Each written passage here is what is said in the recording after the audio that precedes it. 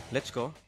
Welcome to another episode of the Uru Labs podcast from Bengaluru. Ever complained how bad our cities are, how bad your commute is? You'll get to hear from people who are working to solve these problems in their own way. This is your weekly soapbox for urban sustainability, so do not forget to like, subscribe, and share these videos. Check out the entire podcast library and profiles of the guests on the newly launched website podcast.urulabs.com. The archive is there and you can read about the guests as well. I am Satya Sankaran. Indian cities are facing a massive urban governance challenge. And with the way the system works, it needs to continually reform to keep pace with the changing times. We are going to explore this today with Alok Prasanna, the co-founder and Karnataka lead of Vidhi Center for Legal Policy, which is a think tank researching topics and coming up with policies for governments across the country. Alok does research on judicial reforms, constitutional law, urban development, and law and technology. He writes a monthly column for the Economic and Political Weekly and has published in the Indian Journal of Constitutional Law and the National Law School of India Review. Apart from the regular mainstream media outlets such as The Hindu, Indian Express, Scroll, Quint, and Caravan. Welcome to the show. Many thanks, Satya. I'm glad to be on this podcast. Sure, let's begin with something I saw recently on the internet. The manifestos from all parties promise a bigger and better Bangalore, right? One of the parties declared the formation of a Bengaluru capital region, including many tier 2 cities like Chikbalapur, Dadbalapur on the lines of the national capital region. So I was a little curious and just did a little read up. The national capital region of Delhi has a population of about 46 million. It produces 7 to 8% of India's GDP. It covers 58,000 square kilometers, 13 districts of Haryana, 7 districts of UP, 2 districts of Rajasthan are in it. However, of course, 56% of the total NCR population is still from Delhi. NCR was created in 1985, almost 4 decades ago. In the same year, the Bengaluru Metropolitan Regional Development Authority, or the BMRDA as we will call it, was created with its jurisdiction over around 8,000 square kilometers, 8,005 actually. It includes around 11 planning authorities and 8 cities and towns inside it. The BMRDA creates what is called a structure plan. And the planning bodies inside, including all the town planning authorities and the cities and all these people, create their own master plans based on the structure defined by it. And this already exists today, which was done 4 decades ago, 35, 38 years ago. So the question, Alok, really is when it comes to governance, does size really matter for cities? The short answer is yes, but also that is not the only thing which matters. So, since we started a little bit on the point of Delhi, let's also clarify legally and constitutionally what the status of Delhi is, right?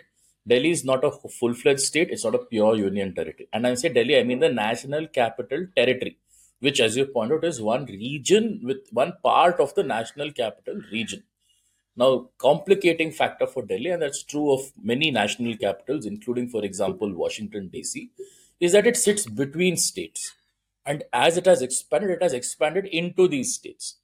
So, a concept of a national capital region makes eminent sense as a coordinating body and a planning body, because, as you rightly pointed, it has to take into account districts of Haryana, districts of Uttar Pradesh, and I'm pretty sure going forward, it is going to stretch into Rajasthan as well. That is not a problem which Bangalore has. Now, Bangalore, even if we were to take the most expansive definition of quote unquote Bangalore, if you just say the Bangalore rural plus Bangalore urban, all of it sits within Karnataka. It isn't, there is no interstate national coordination issue here. It is the recognition of the fact, the thing is that metropolitan regions are defined in a different way from pure municipal areas, and that's a global phenomenon. And as you pointed, it's been happening since 85. In fact, post 85, the Constitution, when the 74th Amendment was introduced, did introduce the concept of a Metropolitan Planning Committee. This committee, I think, has met a sum total of twice under various governments. I looked during part of our research, I looked for instances of this committee actually meeting. I don't think I came across more than 1 or 2 instances of this committee actually having met. It's no use creating new entities and new bodies if you are not clear what they're going to do. In the the contrast is in the same constitution, the third amendment has a very clear idea that at the base you have a panchayat for a village, above it you have a taluk panchayat for a group of village, and then you have a jilla panchayat at the district level. That pyramidal structure, which is created for the context of panchayats, somehow doesn't exist for our cities. And it's not even that you have to rely only on the constitution for it. In fact, a lot of what is in our constitution has been taken from various municipal legislation passed by states. States create different kind of municipal bodies based on size. Unfortunately, what has happened is that the mega cities that we have today, and let's face it, Bangalore is a mega city.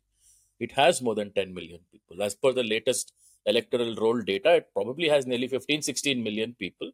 And the census would have confirmed that. Our constitution and our laws don't know how to deal with mega cities. There are at least six in India, as far as I know. And maybe a couple of others may have reached the status because we haven't had a census.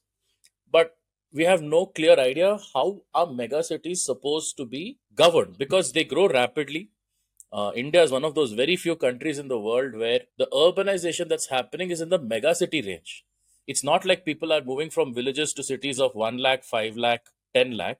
People are moving from villages to city of 1 crore. People are going from Bihar, Jharkhand, West Bengal to a Delhi, Mumbai, and a Bangalore, not even to Calcutta, not to a Patna, not to a Muzaffarpur or anything. So we are experiencing something very unique in the history of the world in urbanization, and our governance systems have not kept up with it. And yes, you need to take into again, you have to right size the governance with the what you're expecting them to do. You can't expect a body which deals with the needs of, let's say, even the metropolitan region of about 2.5 crores. It can't get into implementation. It can get into planning. It can get into resource allocation. It can get into coordination. But you need effective wards. You need levels below wards to make sure that everything that is planned is actually implemented down to the ground, and the feedback goes up. Plans and resources come down, the feedback and implementation go up. So that way you develop this healthy cycle where governance is kind of informed. It is informed, it's effective, it's democratic, and it aims to a certain kind of target. So I've very briefly outlined this. Big is a very important factor. We cannot expect that a structure which was designed to work for 1 million people is going to necessarily work for 10 million people. We can't assume that. Even in the Constitution of India, if you look at it, when the Constitution came into force in 1950, India had a population of, I think, about 25 crores. Today we are 125, if not more crores. Everyone thinks our Constitution is the same, but it's not. It has undergone changes, and those changes are subtle. It's not like somebody has decided to throw out a big chunk of the constitution and replace it. The reason why India's federalism today is much stronger than it was in 1950 is also because slowly over the years, capacity of the states improved. The states could bargain with the union government better and get more resources for themselves. And if you were to, go take a time machine and describe to somebody in the Constituent Assembly that national tax policy is being set by states and center sitting together at the table, they would have refused to believe it. They say, how is that possible? What role do states have in setting tax policy? They're just supposed to set tax only for their own. How can they sit at a table and decide what should be national tax? That would have been unimaginable for them. But we have been doing it for the last 20 years. Right?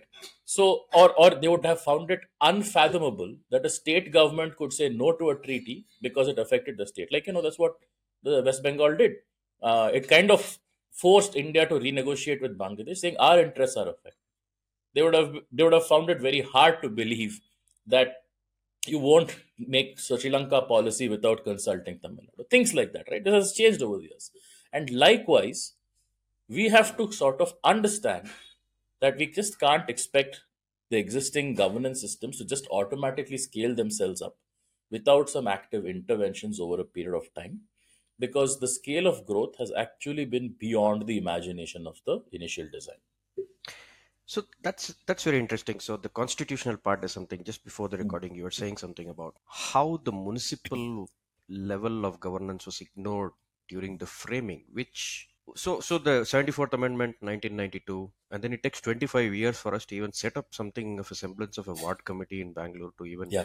start rudimentarily discussing all these things. It doesn't even have proper convenings and all that. Look at the time frame in which we've gotten to the municipal level and at the ward level.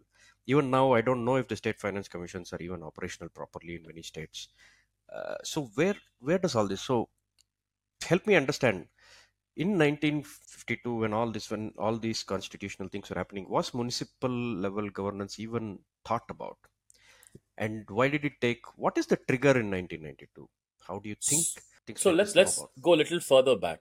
Uh-huh. The first experience most Indians have had with a democratic form of government. Forget about, say, sometime in the ancient era when people sat around and selected leaders, right? I'm not talking about something like that. I'm talking about modern government as we understand it, of laws, of constitutions, and so on. Actually, comes during the colonial era when the British start setting up these small cantonment and municipal boards. In fact, Bangalore is one of the first cities in this country to have had representative elections. They were not open to everyone. There were heavy restrictions, but over a period of time, it slowly expanded, slowly expanded. You have these local elections which take place again for municipal issues. You have many leaders. For instance, Subhash Chandra Bose was the mayor of Kolkata. Nehru was in the Allahabad municipality. So was Sardar Patel, and a bunch of them cut their teeth, understood governance by working at in municipal government, and that taught them that, look, activism is great. You develop pragmatism when you actually govern. But very strangely, 1947, when the constitutional process starts, somehow municipalities and panchayats disappear from the discussion. And it's a very puzzling thing because it's not that nobody in this country was talking about it. You have Gandhi, whose vision of India is group of loosely connected republics. So that meant, now to us that may seem like a vague idea, but one Gandhian actually sat down and drafted what such a constitution would look like. Sriman Narayana actually sat down and drafted what a Gandhian constitution would look like. And yes, I'm not saying it's a perfect constitution. It probably is not even as good as the 1950 constitution that we have, but it presents an alternate vision of what it could have been. And this is an important point that I want to make to our listeners. Our constitution starts with fundamental rights, fundamental rights, directive principles, and then immediately goes to union government. So its idea of government is union government. That is the model taken from the 1930 Government of India Act, right? Because that was the first time that you had this model of federalism come through. Union, then states, and it stops there. Whereas the Srimad Narayana's idea of a Gandhian constitution starts from panchayat, municipality, then goes to state, and then goes to union. This is not just like a simple ordering. It tells you the focus of the government, where power is concentrated, where it is distributed to, what they're supposed to do, and what they're not supposed to do.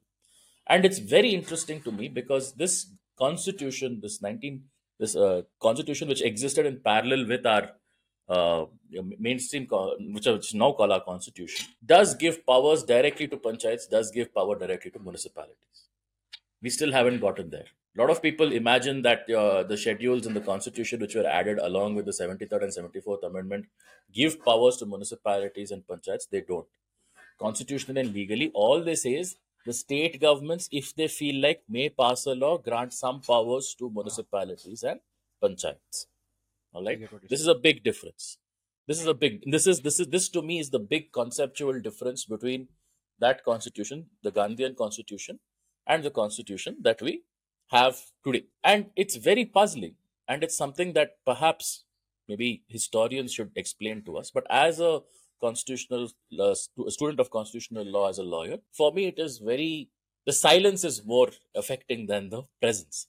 Why does the constitution not think of the village and the city as sites for governance? And one thought may come from what Ambedkar thinks about, our villages. We can't really trust them. They are dens of iniquity, and they might be get captured by the better off castes, and they're not the places. But it's not as if this wouldn't have received pushback from the Constituent Assembly.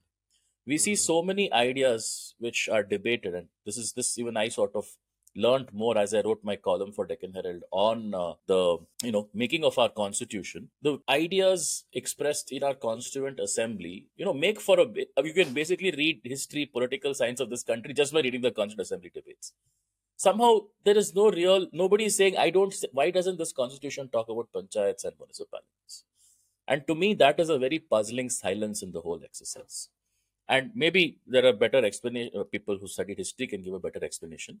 But that has affected us over the next 40, 50 years. That not to say nobody did anything afterwards. States did devolve powers to panchayats. States did allow municipalities to continue for better or worse with more and less powers. But 73rd and 74th Amendment come in after a serious period of discussion in the previous decade. And they undergo many changes. Actually, the ideas come in during Rajiv Gandhi's time. They were called, I think, the 64th and 65th or 65th and 66th. I remember. I don't remember the exact numbers. But they were first introduced there. They are diluted a little bit more, and they're eventually passed to the 73rd and 74th Amendment. Let's also keep in mind the context in which they come in, which is that you have this gigantic majority, right? You have the Congress party with the gigantic majority, but as one particular commentator pointed out to me, this was a majority without a mandate. It's not like they went around, like you can say, even in 1971, Indira Gandhi got a mandate for Garibi Hatao. Or, in 77, 78, you could say Constitution Bachao. Or in 80, it was more like Desh Ko Janta Party Se Bachao, whatever. This was so much more pure emotional vote. There wasn't a specific, what do we do with the power that you have given us? I don't think even they expected it. So a bunch of reforms are carried out which don't have necessarily sound political thinking behind it. And this is a topic for an entirely different debate. Yeah. The anti-defection law is one of those, has unfortunately poisoned our democracy. Yep. But likewise, the 73rd, what eventually becomes the 73rd, 74th Amendment, starts off during Rajiv Gandhi's tenure in the 80s. The idea is to get states to give more powers or take some powers out of states and give it to municipalities and panchayats. But that never really happens. Parallelly, and we should not forget this particular context, there's a very remarkable gentleman called Abdul Nazir Saab, who is part of Ramakrishna Hegede's government here in Karnataka, who pioneers what I think is one of the leading experiments. Not just, he's in Karnataka, he's known as Neer Saab for his work in ensuring provision of drinking water. But he was also the Minister for Panchayati Raj. And the Panchayati Raj legislation in Karnataka was seen as a model for the country in terms of how it devolved powers to the various levels, units at the village level, and how it empowered them and so on. And that was happening not just in Karnataka, but across the country. The idea was to take this and make it a nationwide experiment, so to speak. And we get the 73rd and 74th Amendment. Unfortunately, they are very badly drafted, the 73rd and 74th Amendment. 73rd, little bit better than the 74th, I will still say. But the 74th Amendment, I think, it got diluted to the point that, to me, it hasn't made any real impact in the country. That if at all, if there has been any impact, it has been purely because of a state government being more visionary, more progressive. It did not truly think about the needs of urbanization. Because let me also point out the other thing, that urbanization in India is a last 2-decade phenomenon, right? India did not urbanize as quickly as China did in the 80s and 90s. Or for that matter, most peers in the developing country sector. Even if our rates of urbanization are relatively low, I believe that number is much higher now. The 2021 census, in my view, would have shown that we're at least 40%, if not more, urban. The fact was, it was just not a concern in that way, right? It was India, in the imagination of our policymakers, was still a nation of villages. That is changing faster than we can even comprehend. So in that way, I think the cities weren't the focus of that amendment. Cities, they could not have imagined, to be very honest, that a Bangalore would be 15 million people in 2023 when they thought of this particular amendment. And you don't have so as a consequence, because a vision of a city as a site of governance, or even a vision of a village as a site of governance, that is missing from the 73rd and 74th Amendment. And the problem is much greater in the context of the 74th Amendment, because you just see municipalities, and this is where my problem comes in as a constitutional lawyer and somebody who works on this. The vision, if I have to read through the 74th Amendment, is that a municipality is just an implementing agency. All right. It is given certain tasks by the state government. It should do those tasks, and it should just respond to certain needs. At best, it does some service delivery. Whereas when you see around the world, municipalities are leading in terms of policy innovations. Yeah. Right. And you mentioned your podcast, you've had people come and talk about transportation. It's not somebody in the central government in these countries sitting and saying, city of so and so, why don't you do this metro? Which is what is happening in our country. It is a municipality saying, our city needs a bus lane, not a metro. Our finances allow us a bus lane, not a metro. So let's do this. Our city should have cycle lanes, not more flyovers. Let's do this. our city should have housing for the homeless. Let's do this and not develop more luxury apartments, right? So the big important policy calls are being taken at the city level. And these are big policy calls. These are not implementation issues. Unfortunately, a lot of people get caught up in the idea that the city just implements, or the state government should make policy and city should implement. I think it should be the other way around. State government can make a policy for the level of Karnataka. But for Bangalore, it should be the BBMP which makes policy. And when I say policy, I mean making these choices. Should we have electric buses or diesel buses, right? It shouldn't be the central and state government saying Bangalore should have X number of electricity buses, which is ridiculous. It should be the state, it should be the Bangalore municipality, which is looking at how much do we tax our advertisements, how much do we tax this, how much do we tax that, setting it reasonably, where should we spend our money. Unfortunately, as you and I speak, there is no BBMP, there's no functioning BBMP. Not for the It past is 2 being years. run by an administrator appointed by the state government, and maybe the gentlemen are doing the best they can, but they're not functioning as a BBMP as far as I'm concerned, because the BBMP is supposed to be a representative body. So it's effectively one of India's, I mean, at 16 million, 15, 16 million, we are we are the size of a state. We are probably larger than every Northeast state except the Assam. We are larger than Goa, but we don't have a government. So that's I think a fundamental problem, and I think that is something which, when we think about the 73rd and 74th Amendment, we have to start by reimagining them to say they are supposed to create governments, not implementing bodies. Our panchayats and municipalities are governments, not just implementing bodies. I have a friend, Pranay Kotastane, who's written this fantastic book on, and I may have had him on a podcast. He talks about how India just doesn't have a union and state governments. India has 3 lakh governments or 7 lakh governments, whatever the number is. Because each body is actually supposed to function like a government if it is supposed to deliver. It cannot just be seen as it does this on the instructions of state or central government. There are lots of things to deep dive here. So, like you said, urbanization has been planned during each of the 5 year plans. You look at, they started with Chandigarh as soon as the partition was over, and then they said, okay, let's create a few more cities, then a few more, then they said 2000. So there has always been, and then the housing, trying to do housing, and then privatizing that. So I can see the evolution of trying to do something around urbanization in those plan periods across the time. But like you said, it has never been thought of as something the local government should do. The plans were there, and they said, okay, I'll give you some money, go and build some cities here. Yeah. Even now, even though there is an intention to say that how do we have self-governance, it has gone only to the implementation portion. Yeah. That brings a few questions to mind. One is, okay, why do you think is easily answerable? They just don't want to do it. Because like Bangalore has too much of money in it for them to let go, right?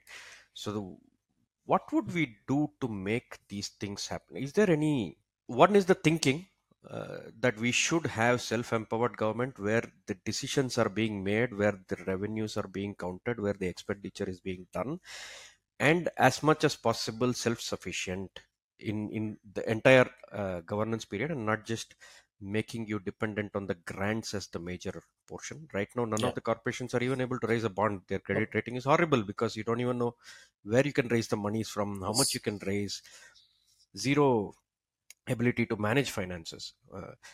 But the planning side, they had the right ideas. I'm not saying that let's assume the BBMP doesn't need to plan and they still maybe continue to execute. There's already the Metropolitan Planning Committee which was set up as per what the 74th Amendment said, be it what is, it said something. And then the BMRDA was created almost 40 years ago. In 4 decades, you have not been able to make any of these things work. Why isn't the MPC not working? What do you think needs to be done? Let's begin that way. We'll come back to the question of small big again. Sure. But I just want to touch upon this. How do we make these things happen? We know it's not happening. We know why also. Yeah. But what should we do? Let me start with another thing which is working against us right now. One problem which we haven't yet identified, which is working against us, paradoxically, is delimitation. Since elections are tomorrow, Bangalore gets 28 seats out of an assembly of 227. Now, if the statistics are correct, 1 in 5 people in Karnataka live in Bangalore. Yet, Bangalore gets only 10% or little more than 10% of our seats, which means as a city, we are underrepresented. And this becomes even more stark when you see the size of the constituencies. The core areas in Bangalore, the constituency sizes are between 1.5 to 2 lakhs, which is okay. The outer areas, Byatrayanpura, Madhevpura, South Bangalore, Rajrajeshwari Nagara, it's ridiculous. You Massive. have 8 lakh voters, you have 6 to 8 lakh voters in an assembly election. That is ridiculous. That is, almost becoming MP level, Lok Sabha level. And unfortunately, even if the state government says this is very bad, they can't do anything about it. So, this is an outer constraint that, to be very honest, those of us in Bangalore cannot fix. It is a national issue. And I know there are people are very afraid of what will happen if a delimitation happens. But I say here is an opportunity for us to seize the narrative. Mm, Say delimitation should happen to really empower cities.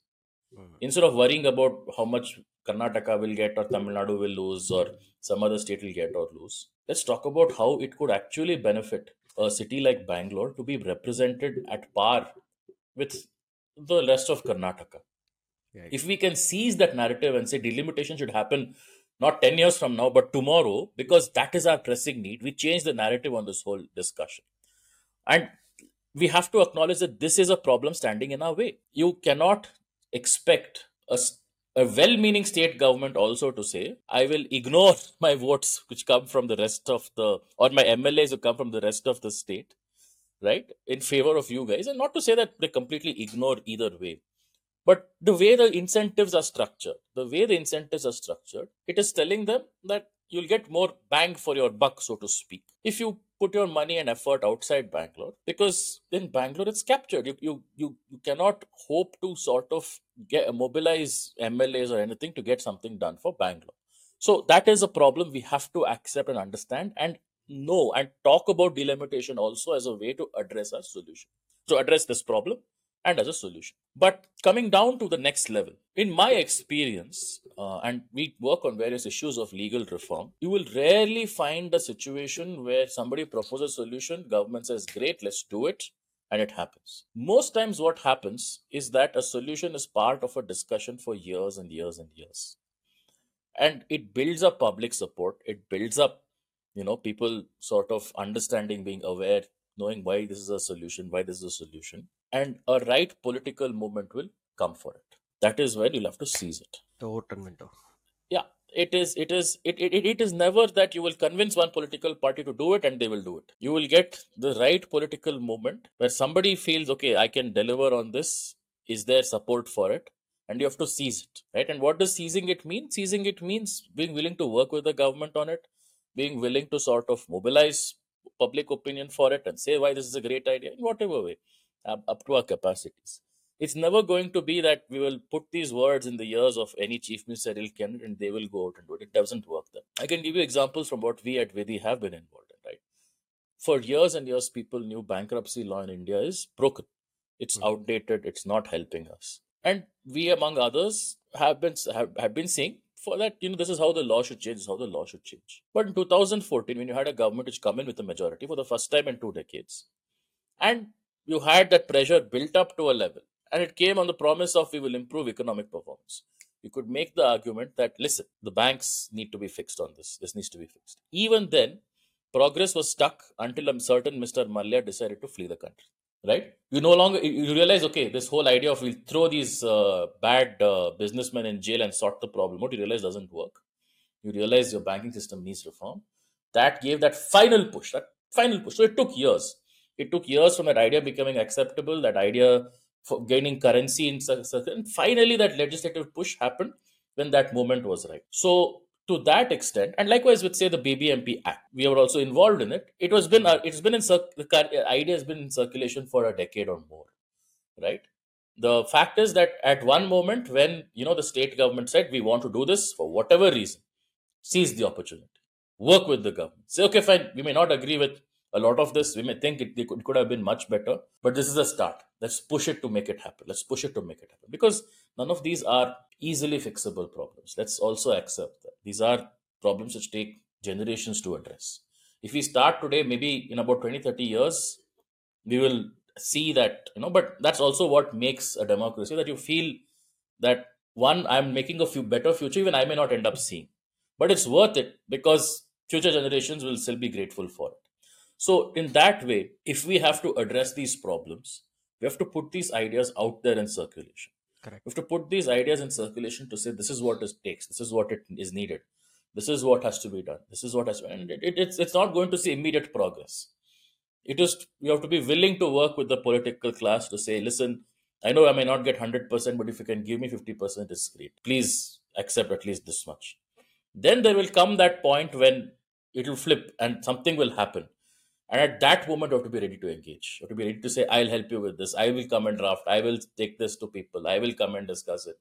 And then be further involved, be further involved, be further involved. So one thing which what I sort of come to is that we cannot separate the questions of democracy and urban governance. To me, urban governance is grassroots democracy. It is what will keep democracy in this country alive for decades and decades, no matter who comes to power, who doesn't. Because when you have an active and engaged citizenry who is not just debating about what is happening in Delhi, but if, like I live in Vayali Kaval, which is Palace Guttahalli ward. If every 2 weeks as part of a ward, or if every month as part of a ward committee, I am getting together with my neighbors to discuss and debate issues like water was stopped here, or this road needs to be fixed, or get the Bescom guy, they have really messed up this big thing, or we should do this for our park, or we should make sure that the trees are maintained in this way. And by the way, why is garbage collection not happening on time? All of those sounds like, yeah, these are petty things. Who cares? It's not. That's That right. is actually what makes democracy strong, right? Because this belief that issues need to be addressed by sitting together, discussing, by kind of engaging consistently with the government, making your views heard, being willing to hear others' views, constantly believing this is the way forward. None of us can fix the problem ourselves or expect some app to solve the problem as Bangalore's solution to everything. That is what makes democracy strong. And when this urban governance has these roots and works its way up, right?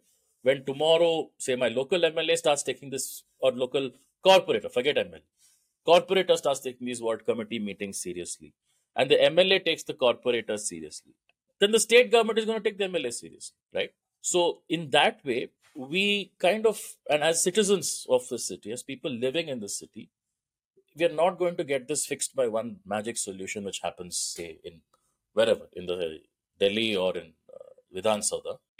There is some element to that. Some part of it they will have to make, but we will have to learn to engage on a more sustained, direct, day-to-day basis with the institutions of government. And I think that is the real way in which we're going to fix this for a longer period of time. That's a beautiful thought because what you're saying is the boring day to day engagement by citizens Yeah. actively and not just Yes. about the complaining. It's about complaining in the right forums and getting there, talking to people, meeting their corporator, meeting their neighbors together physically. Those boring acts on a repeated basis build a narrative Yes. that helps you understand your local issues better and actually start relating to how you vote. Somehow I Yeah. find that connection because right now, since you're disconnected, you're saying I'll vote on some foreign policy strategy for a local Yes. election, right? I mean, Yes. because that's so easily stealable from you, that narrative, Yeah. Yeah. because you can anyway never get your local issues fixed. Hmm. Somehow you find that the prime minister is going to fix your plumbing. That's what I call it, Yeah. right? It kind of ends up that line is drawn completely off Yes. off the whack, right? Yeah. So these boring acts, however, of engagement require those structures to be receptive. If you Exactly. don't hold a ward committee, so Yeah. it's good that my previous podcast with Shinu also said that Hmm. there was a lot of work done by a few of them Yes. again and again to hold the meeting, hold the meeting, Yes. hold the Yes. meeting. Doesn't Yes. matter whether you discuss or not. Get the habit of holding those meetings again and again on those Yeah. times. Yeah. Whoever turns up, two people turn Yeah. up, just hold the meeting. Yeah. Now, be that as it may, while that happens in parallel to build some traction, the rhetoric of Bangalore capital region, look, Delhi is this big thing, and it's the details get missed out. They don't get to Yeah. know, and that's one of the attempts here is to say, how do we deconstruct some of this and continue to have this conversation again and again on many small aspects of, please don't misunderstand this. The Hmm. rhetoric is there for you to capture your imagination, Hmm. but the devil is in the details. Yes. Coming back to just the size issue one last time and Hmm. saying, okay, the rhetoric is good to capture people's imagination. There is also the flip side of local governance. Hmm. The US cities, each city has its own right. You could call it democracy, but then they say the consolidated planning there is broken. Let's say you want a Hmm. rail system or transportation systems are typical examples of how interconnectedness can't be held hostage by a small city or a small area saying no thoroughfare. Yeah. Right, so that interconnectedness will fail, but there's always checks and balances around that, right? So is that even a argument for saying planning has to happen? Everybody, all of Yeah. us agree planning has to happen at the macro level. It cannot happen. So for that you don't need that rhetorical title. The Bengaluru Metropolitan Regional Development Authority, for what it is worth, can be empowered today. The MPC can be empowered today to do the planning Yeah. and hold that as minimum guarantees that you want. So do you think it holds, the argument holds good, that small cities or smaller, because the Bangalore governance bill asked BBMP to be split even further, Hmm. having a bigger BBM, but that's already happening. The BBMP Yeah. commissioner, for example, is now called the chief commissioner, and there are already Yes. zonal Yes. commissioners. Yes. Administratively, it's happening. But do you think there is an argument to saying that decentralization will lead to more chaos in coordination? Because today we already have chaos in coordination. Not so much. Not so much. Because again, consider the size of Bangalore. We are talking, and I grew up here, Satya, and for me, So it's did I. still hard. I spent about 15 years of my life outside Bangalore, and when I came back, for me, it is hard to comprehend what is Bangalore. Right in my head, the boundaries of the city end at that old ring road area, but now I realize that is considered the core of the city. There are huge areas outside of it. In that context, you can't expect one BBMP to be able to address everything, right? The ideal structure, according to me, and I laid out how I think this should work, is you have a metropolitan area committee, right, which takes into account economically, which is the economically, geographically, the larger idea is to which is the area we should make plans for, right? Where which like and there's a better concept in this in urban planning, which I'm not just missing out, but like which are the areas you're most likely to interact with, right? Like Bangalore doesn't interact so much with Mysore as say perhaps with Chikballapur, as you sort of say. So you find that area and you make plans for that area. And those plans will be everything from how many ring roads, rail connections, where will the water come? Because obviously Bangalore is not going to get its water from groundwater, it's going to run out. Where will the water come? Where will the electricity come? Where will the plants be? And so on and so forth. And that's broadly at the planning level. Next, you'll come to the actual municipality, right? So, while Chikballapur will not lose its municipality because there is a metropolitan planning authority, you will have a BBMP and you will have a Chikballapur municipality, maybe something for Ramnagara and so on and so forth. BBMP itself cannot work in the same way as a Chikballapur or a Ramnagara municipality. BBMP's the area it covers is too big, too complex, economically too well developed that it can be done. So there needs to be administrative divisions. And those administrative decisions should be able to take calls in things which affect them. So BBMP could set a property tax policy, but supposing you want to approve an STP, it shouldn't be left to the BBMP level. Like the BBMP knows we need X number of STPs in Bangalore, but where in that particular which part of Bangalore, perhaps which area in a particular region of Bangalore should be left to a zonal committee. Below the zonal committee should be the wards,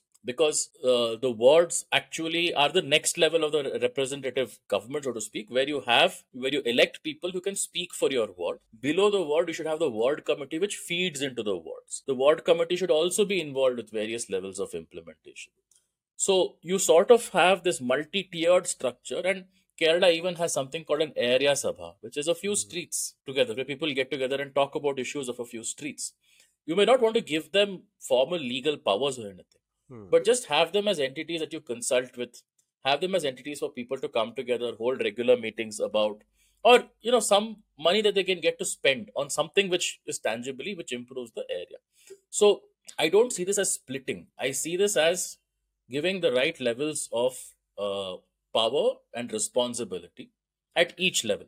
Because one thing we have to remember with where the 74th Amendment fundamentally fails is that you give the responsibility of being a government, something like a government, to a municipality or a municipal corporation, but you don't give them all the powers. A state, on the other hand, according to me, has a fairly right mixture of responsibility and power. You hold your state accountable for education policy, health policy, social welfare, agriculture, water, and they have the power under the constitution to deliver on all of these things. They don't need to be reliant on the union government for everything. But we say, municipality deliver on solid waste, we deliver on this, deliver on upon public healthcare, and we don't give them enough power to be able to do this. Hmm. So, what really, the way we need to understand is that each element in this structure needs to have a good match of power and responsibility. If you are saying that your job is only planning and coordination, the only power you need to have is the power to say, please come for our meetings. That's it. Hmm. Right? When to hold the meetings, and you don't need to hold maybe monthly meetings also, once in a few months. You need to have somebody who can actually call the people and say, come for the meeting. And maybe the expertise to be able to drop these municipal area plans. Hmm. But likewise, if your ward is the place where you go to get issues relating to water and this thing addressed, you give powers to the ward level for a corporator to be able to address some of these issues. Or maybe you want to sort of just want the corporator to be someone who will raise these issues. But a ward committee might be the one which will demand more day-to-day accountability from the BESCOM guy or from the BWSSB guy or from BMTC or whoever else it is. So, without getting into too much of the specific details, how I want our listeners to think about is at each level, we have to think what should be their responsibility and what are the powers we should give them to be able to effectively carry out the responsibilities. Because for some things, it is only possible if you do it at that level. But implementation also cannot be the same responsibility at the same level. So this equation changes as you go further and further down. Ward committees are going to set policy for bank. Ward committee is going to be involved with certain very specific, very local kind of issues. You give them appropriate finances, appropriate power on that respect. So, in that way, a city the size of Bangalore needs this kind of thing. And we will have to be comfortable with the fact that sometimes this will go wrong. Sometimes people will make choices that we don't agree with. But the response to that will have to be political rather than just saying, oh, this whole thing is a waste. Let's go to the state government to fix it. When we sort of say that the state government has made a bad policy choice, we vote them out in like whatever 5 years or whenever the next election happens. And likewise, you have to start thinking of a BBMP or your local ward, your corporator, and in that way, that these are also government. They are not just the implementing form of the government where you go and complain to their boss if they don't do something right. Right. So you have to be able to see them as government and think of them as government and respond to them as government. So, which is where I sort of see that the structure needs to change this way. I think there's an effort which has been made in the BBMP Act, which we were also part of, which we were involved in. I think there is definitely scope for much more improvement in that legislation. And that has to be part of more public discussion. And I'm sure that will happen over the course of the next few years. But at least a start has been made. And if people see the BBMP Act and wonder what is happening, I want them to try and understand this is the kind of design that is being attempted. That you just cannot have one BBMP and ward and everything else is sorted out. You need a BBMP, you need zonal committees, you need wards, you need ward committees. You may even need other consultative bodies. You may need, there's something called an MLA consultative committee, which is nothing but to, just say if at this level this can be addressed, can we Sure. go to the MLA? Some formal structure for the MLA to come and say, and they are involved. Today they are involved. We can't today say that no MLA in Bangalore is involved in addressing urban issues. Maybe there needs to be a structure where it's clear that at these issues you can take to MLA, or these issues you address at this level itself. So whatever it is, we need to have this nuanced understanding of various levels, what each level does, and how to engage with each level of municipal government. So, before we conclude with some thoughts, I wanted to ask about how do we make the BBMP elections be held? Of course, we don't like the term of the mayor here. Hmm. He or she is not even accountable to delivering anything. Hmm. What are the reforms at the BBMP? Of course, some other cities have better empowered mayors, or it should not be personality driven. What do you see there in terms of getting the BBMP elections done and maybe transforming? How far away on the hot window are we on that, making that happen? Because it seems to be easily extinguishable and nobody is interested in, oh yeah, we can get the job. Like you said, we didn't feel a thing. There was no Yeah. protest, there was nothing. I Yep. mean, a few people did ask, how do we make that more critical that it can't be extinguished so easily? So let's go back to the constitutional design. And it's not as if the union cannot extinguish state governments, Sure. right? There is a Sure. constitutional provision for it. In the first 3-4 decades of our constitution, it was a power which was routinely exercised until 1990, 4. Supreme Court judgment in SR Bommai versus Union of India, which said you cannot use this power unless certain very specific things happen. And by the way, this can always be checked by the judiciary. And as we have seen in the last few years, if you use this power wrong, we will restore the state government. The court has put its money where its mouth is on multiple occasions and shown that it will do that, which has meant that union government has taken, and this is verifiable data. I wrote about this. This is publicly available data. There's a dramatic fall in how the union invokes precedence rule at a state level post this judgment. And it's not just this judgment. The other thing which changed is the larger politics of federalism in this country, right? And states were able to assert themselves in the context of coalition governments. All of that is there. That is a political process which has happened by itself. Immediately replicating that is a little difficult for city governments. I will say that upfront. But the solution also perhaps lies constitutionally. The solution lies when you sort of say that you can only extinguish a city government in exceptional emergency circumstances. Like, say, a council is not able to run because of no majority, or some emergency situation happens where you feel that this will not be capable of being handled. I don't see that many emergency situations, to be very honest. Yeah. It can only be when you cannot form a government and council at the city municipality stage. So therefore, and see, this is where the fundamental design flaw of the 74th Amendment comes into the picture. Because you didn't give them powers. You said state government give powers, state government can take back those powers. It's not as if certain essential functions will stop. Because even in president's rule, I honestly think the union would rather not run a state the size of, say, Karnataka, right? Or any sizable state. You cannot. More than 6 months, you can only treat it as an emergency and hold elections immediately. Right? So, which is where I think constitutionally the design has to be, the term will be 5 years. The State Election Commission will be completely independent. It will not be dependent on a state law to make them independent.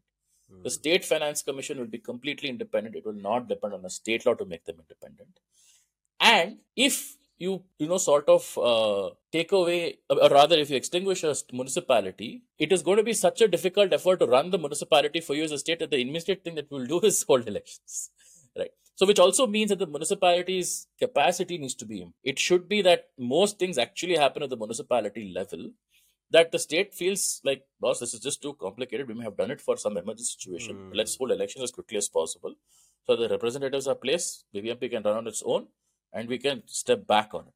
So it comes from treating, to go back to something which I said, it comes from treating a municipality as a government. We get upset when the state government, there's unjustified precedent rule, let's say. All right. I mean, you could make the argument that what's happening in Manipur is a justified case of precedence rule, but they're holding their hand saying, okay, maybe it can be resolved in other ways, right? But if they imposed precedence rule a couple of days ago in Manipur, I wouldn't have said it's unconstitutional. I would have said you are seeing that kind of large scale breakdown of law and order that no court would have said is unjustified, or nobody can say is unjustified. But okay, you chose otherwise. But suppose tomorrow, if the union government says we don't like the results in Karnataka, let's impose precedence rule and try this again. Obviously, people will be annoyed and upset and outraged, right? But it also comes from treating this level of government, the state government, as a legitimate government under the constitution, as opposed to just a municipality or just a project. We have to get out of that. And that once that mindset changes, the constitution has to change to reflect this idea. The 73rd and 74th have to recognize panchayats and municipalities as legitimate forms of government, as legitimate levels of government, given their own powers to make laws, given their own powers to fund themselves, given their own specific executive powers. And of course, you will have the state government about to take care of something which is beyond their ambit. But if we don't define these levels of government as government, you can't tinker around with the provisions or anything else, or even a larger movement. You can't you can't get people convinced if, like, they're going to completely continue functioning as just implementation agencies of the state and central government. So then, would it be fair to say that it's in the corporators' hands to make themselves too big to fail? Not necessarily. I think they do play one role in it, but they cannot. Beyond a point of time, they cannot say, for instance, obviously they can't amend the constitution. The constitution needs to be amended to say only municipalities will have certain powers. Exceptional situations, state may take these powers, but on a regular day-to-day basis, only municipality will have these powers to make these laws. Only municipality will have the powers to raise these taxes. Only the municipality will have the power to make these policies and implement them. Once that framework is put in, the corporators will make themselves too big to fail. Let me put it that way, right? Mm. Once that particular level of once that change happens in the governance and in the mentality, the it will flow downstream into that. So where is that at?